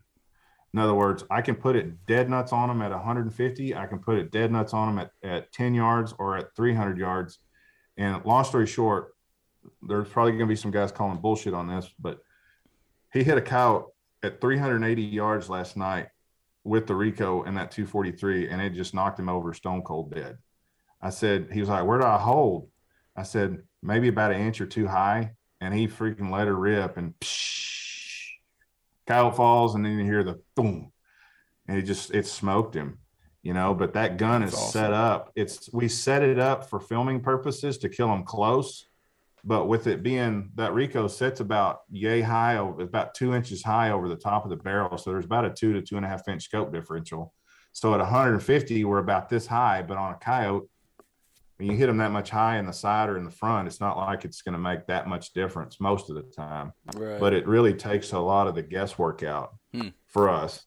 And with that particular caliber moving like it has, it's got the shock it needs to just, I mean, they don't have any choice but to crumple if you hit them good. That's what James said about the 22-250. He's like, it's that speed of shock. It's that trauma. It just, that initial just buzz that it just paralyzes them. That's what Heath was saying too when we had him on last. Yeah. It's the shock value. The or shock. whatever. On both of them, You know, a lot they're of- talking about shooting the 55 grains and pumping them Yeah, upper threes. yeah, Yeah, the thing a lot of guys, I think a big mistake a bunch of guys will make is whenever they go and they start looking at different weights and stuff like bullet weights, is if you ever start shooting coyotes and you start seeing the ground blow up behind them and all your rounds are blowing through them, that's how you'll get a coyote to run and do circles and start tail chasing and running off 100 yards, and you got to go find them later. And for us, we want that bullet to go in and expand and like that, basically expend all its energy inside the animal versus into the ground behind them. Dear And the Lord. heavier the bullet, the more that's likely to happen. And shooting them more further back, like behind their shoulder instead of in it, the more likely that's bound to happen. Yeah. So that's why we shoot those lighter bullets going pretty damn fast. Makes sense. My apologies for the unprofessionalism just now. My dog just ripped ass right Dude, here. it smells so terrible in here. It's just still so horrible. It smells so bad. Oh, it's nasty. I know why I put you up before we record. Gosh, I let him stay out one time and he shits his pants in front of us. But yeah, I mean, it's just interesting to know because there's so many. Like you hear all the different arguments for every different caliber, with coyotes, and of course we're trying to like fine tune our setups and what we want to do, and you feel like you want to just go buy every caliber out there and try it. So for us, we I've seen a lot of guys, depending upon the caliber and stuff that they shoot. There's certain ones that we try to stay away from as far as just certain types of rounds. One of them in particular, I know James and them like a VMAX, but they're shooting it out of a 250 and not a 243. And we back when we were with Carnivore, Hornady was one of the sponsors. Well, they sent us a bunch of 243 VMAX. I think it was a 58 grain. I bet we hit 50 coyotes with them, and out of the 50 we hit, there might have been one or two of them that didn't have a grapefruit size hole in them. We just had horrible experiences with the 243. Now I've got a buddy that shoots a 250, and it smokes them, and there's just like the same performance we're getting out of our 243 with the rounds that we're shooting.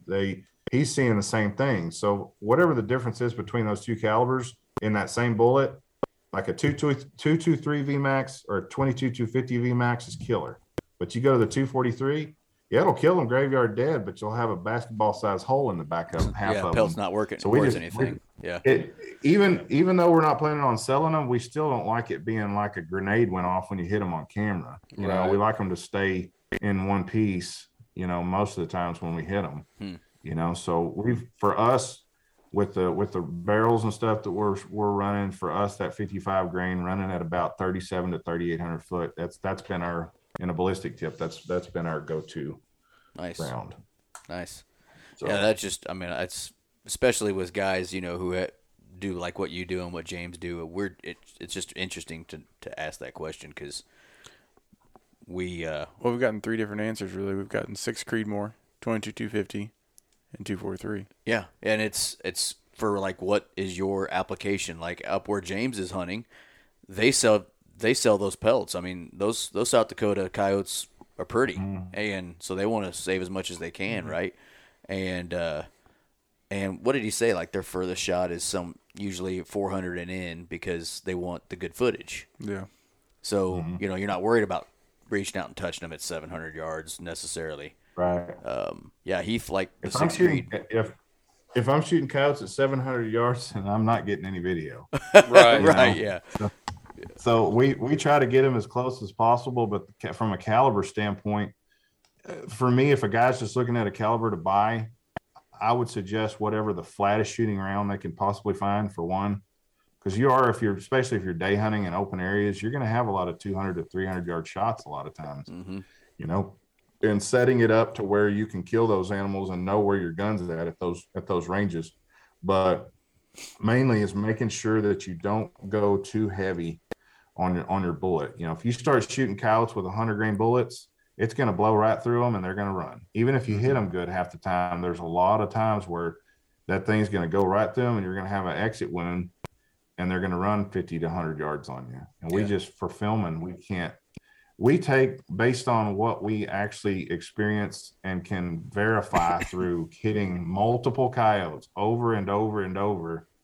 What does it do on camera? And the round that we found that's the most effective with the least damage is that 55-243. Nice. We shot a Grendel for a while. We shot a 6.5 Grendel with like 110 grains.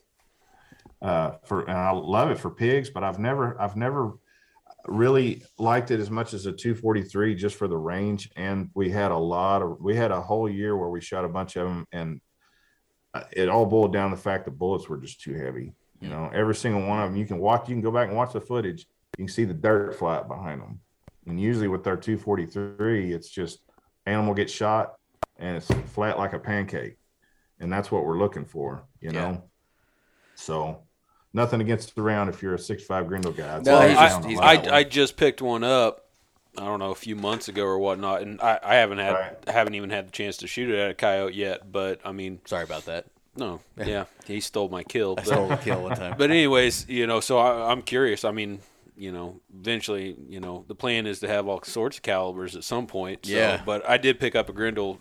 I mainly got it for, it's something that my daughter and kids will be able to shoot and, you know, shoot deer with if need be. So, you know, but I was going to try for coyotes. There's a lot of guys are saying, well, 243 is a crap round for coyotes. Well, you know, everybody's got their own opinion, and we've just based ours on, you know, hitting enough of them at night. Even when you hit them bad, we don't like chasing them in the dark. You know, if we shoot them midway back, most of the times it'll dump them enough on camera to where they're not sitting there biting and chasing guts halfway across the pasture. I mean, that's not really beneficial for what we're after. Yeah. Right?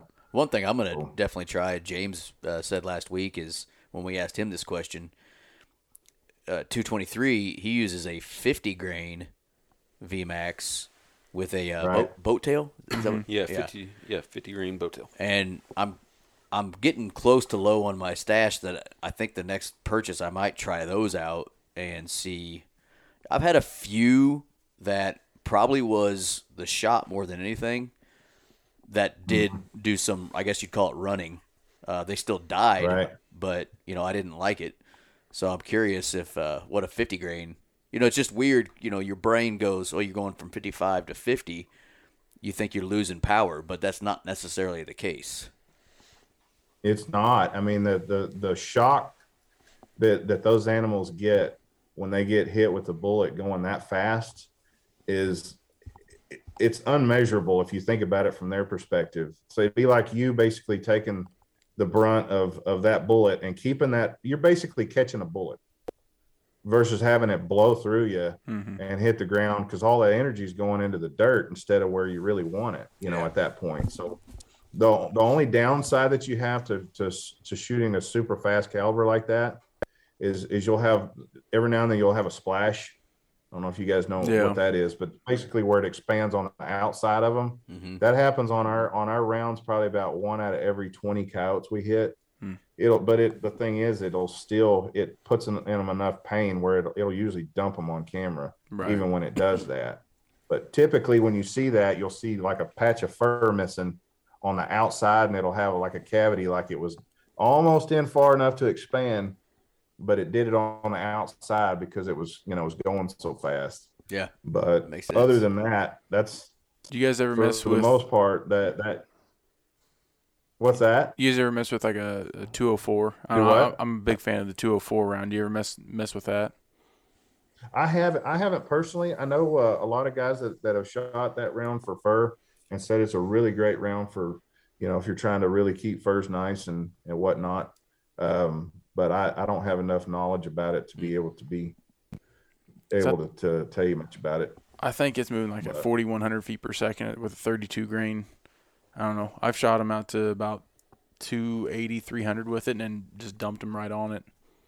But yeah, I mean, it's going fast and it's light, so it has that shock factor, right? But you would think I know it's not as effective the farther you get, and it's a lighter bullet. So I think anything past like 300, wind starts playing a pretty big factor. Pretty good wind drift on that. Yeah. That's the thing. When guys are asking about calibers and whatnot, when you start trying different ones, the thing that I try to explain to them is if you hit them right, and most guys, if you do enough research and hit enough coyotes, you'll figure out where the stop button's at. And if you hit them in the right spot, and you go up to them, and they're literally, their body cavity feels like it's a bag of mush or Jello with no exit. That's the bullets you need to be shooting, because those are the ones that animal, it took the brunt of that round.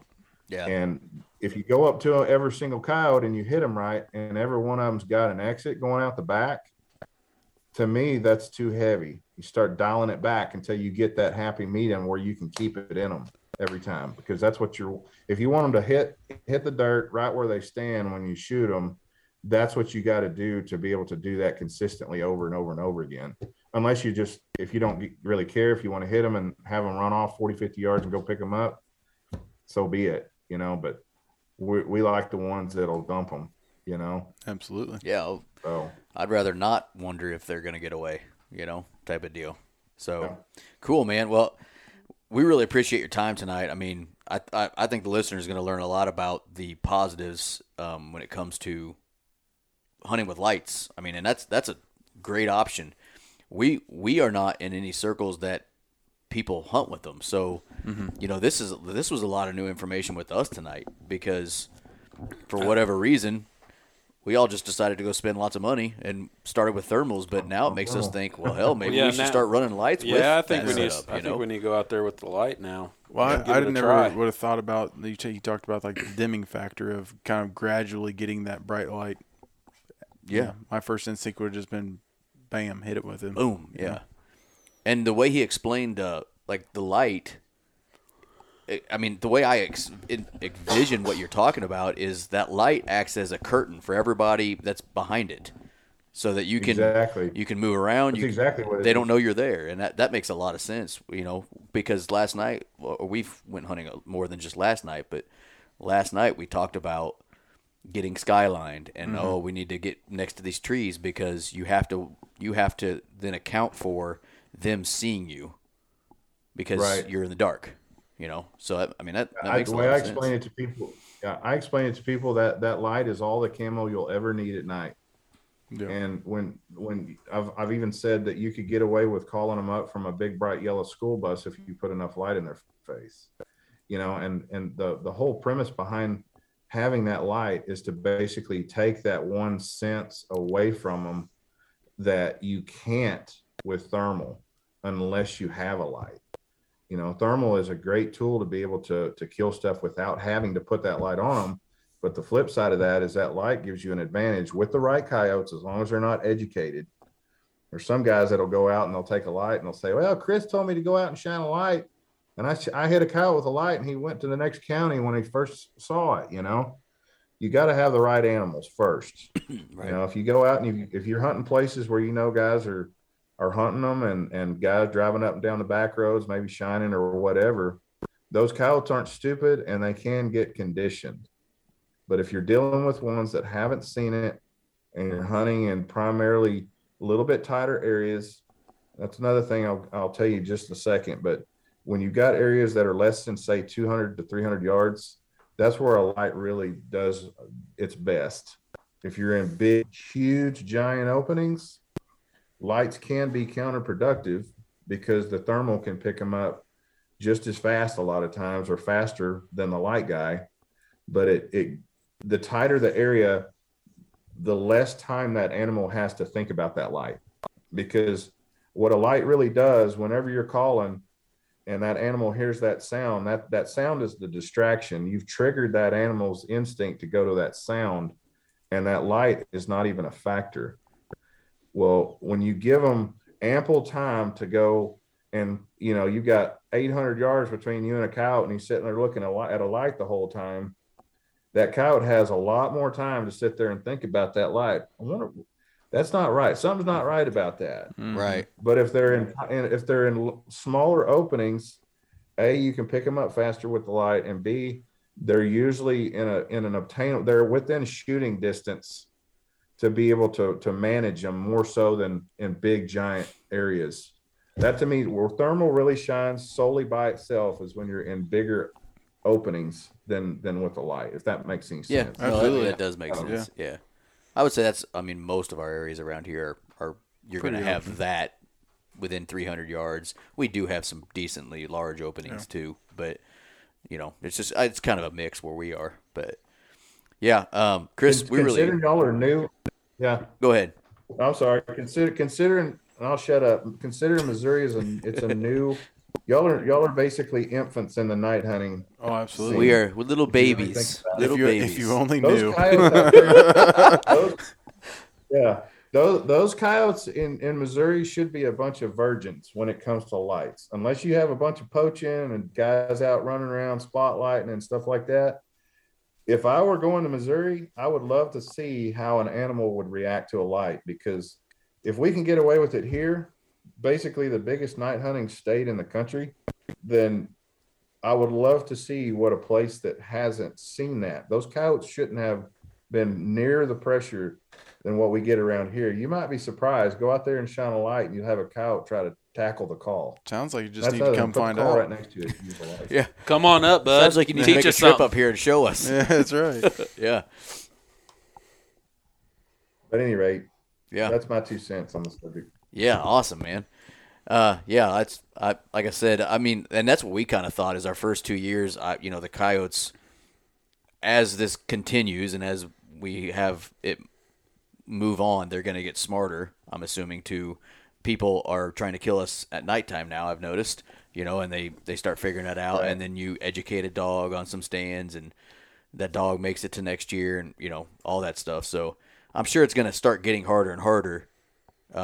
No matter what we do over the next couple of years, but it's been fun for sure. Mm-hmm. I mean, seeing some crap at night that we would have never seen during the day. That's for sure. Oh yeah. One thing you will do, and just to give you a heads up, you can and will educate coyotes faster with the light than you can just thermal. Now, makes any why is sense. that? Because they know it's something Because that unless they see you when you're standing out there, if you take that visual side of that, when you hit them with that light and you shoot at them and miss them, or you hit them with that light and they're looking at that light and they get downwind of you and they smell you, that part of associating that light with danger is the education that they don't get with thermal, because they don't have that visual of that light when you're just running just thermal in the dark. That is one disadvantage of a light. Yeah. So it has its pros and cons. You just have to know when and what scenarios you really need to use both, or one or the other, That's cool. So- That makes sense.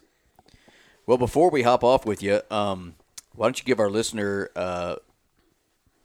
information on how they can watch your show, both on your actual TV show and then on YouTube, and how they can see you on whatever social media you choose to use.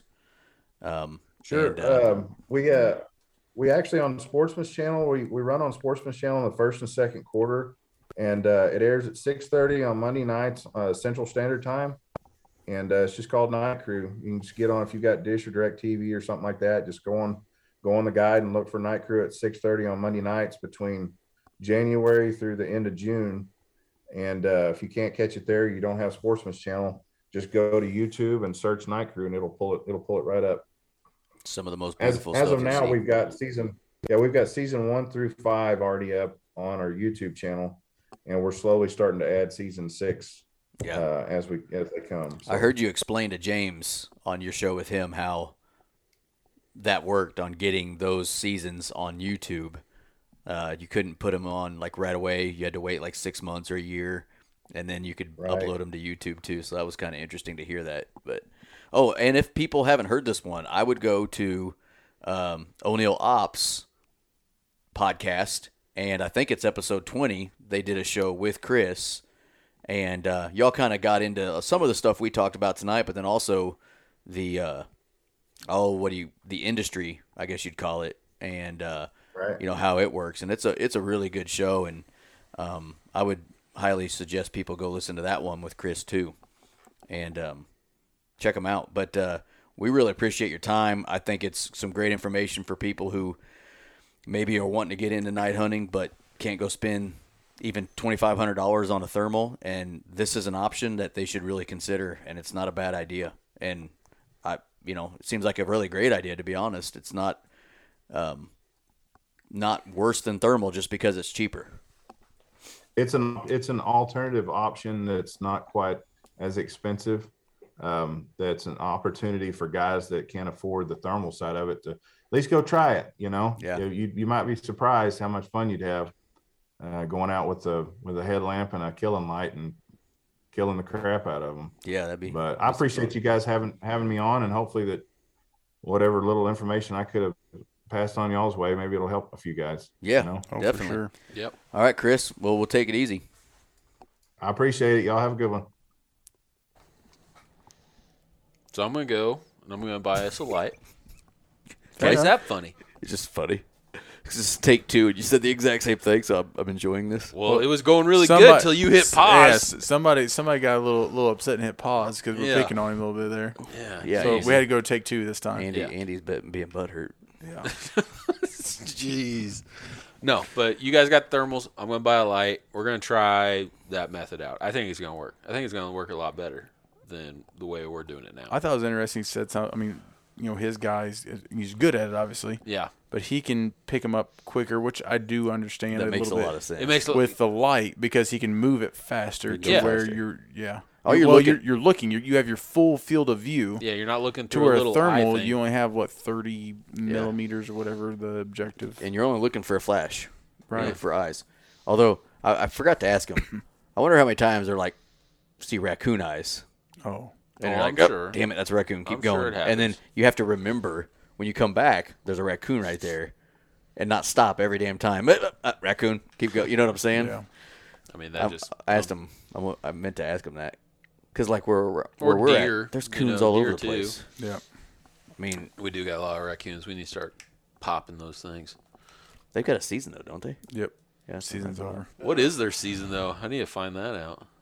I would think that the season would be quite large for raccoons. I don't think it is. Really? It's not very long. Are you kidding me? No. No, With as many as we got. that's why they're a problem. It's, Well- it's basically the same as trapping season, if I'm not mistaken. Like, it runs the same. Really? And their pelts aren't worth anything anymore, so no one's trapping anymore. Right. So it's Jeez, all kinds of them. NDC.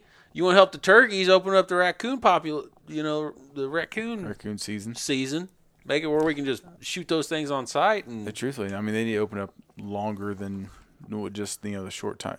We're speaking generalities. I don't know the exact dates it's open, but I know it's not like a 6-month period. You're talking a month or two. You talking about?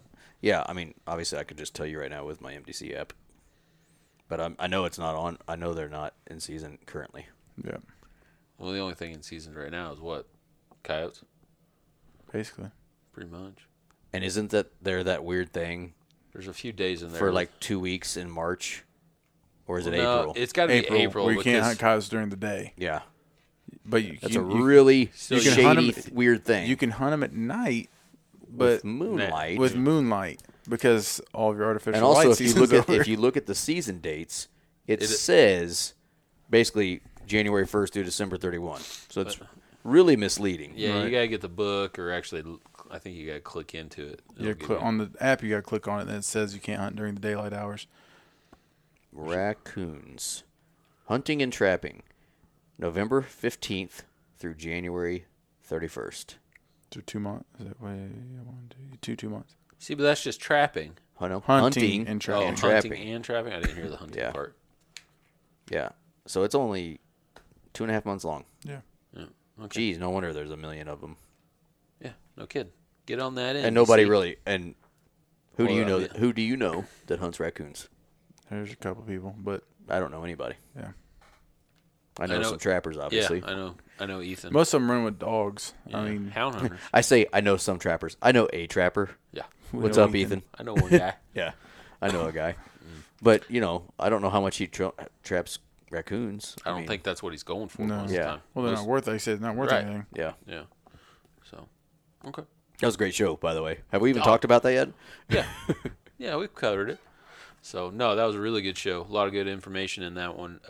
So, go buy a light from somewhere and go kill some coyotes.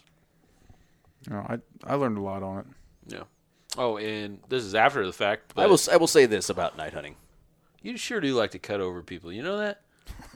Like, I was seriously You are talking. the world's worst cutter overer. No, I was talking. Hey guys, it's called interrupting. Whatever. He's the one who said cut over. Just want to clarify. I'm just saying, I was in the middle of a sentence. No, you You had just come in started. here. and You I- know what?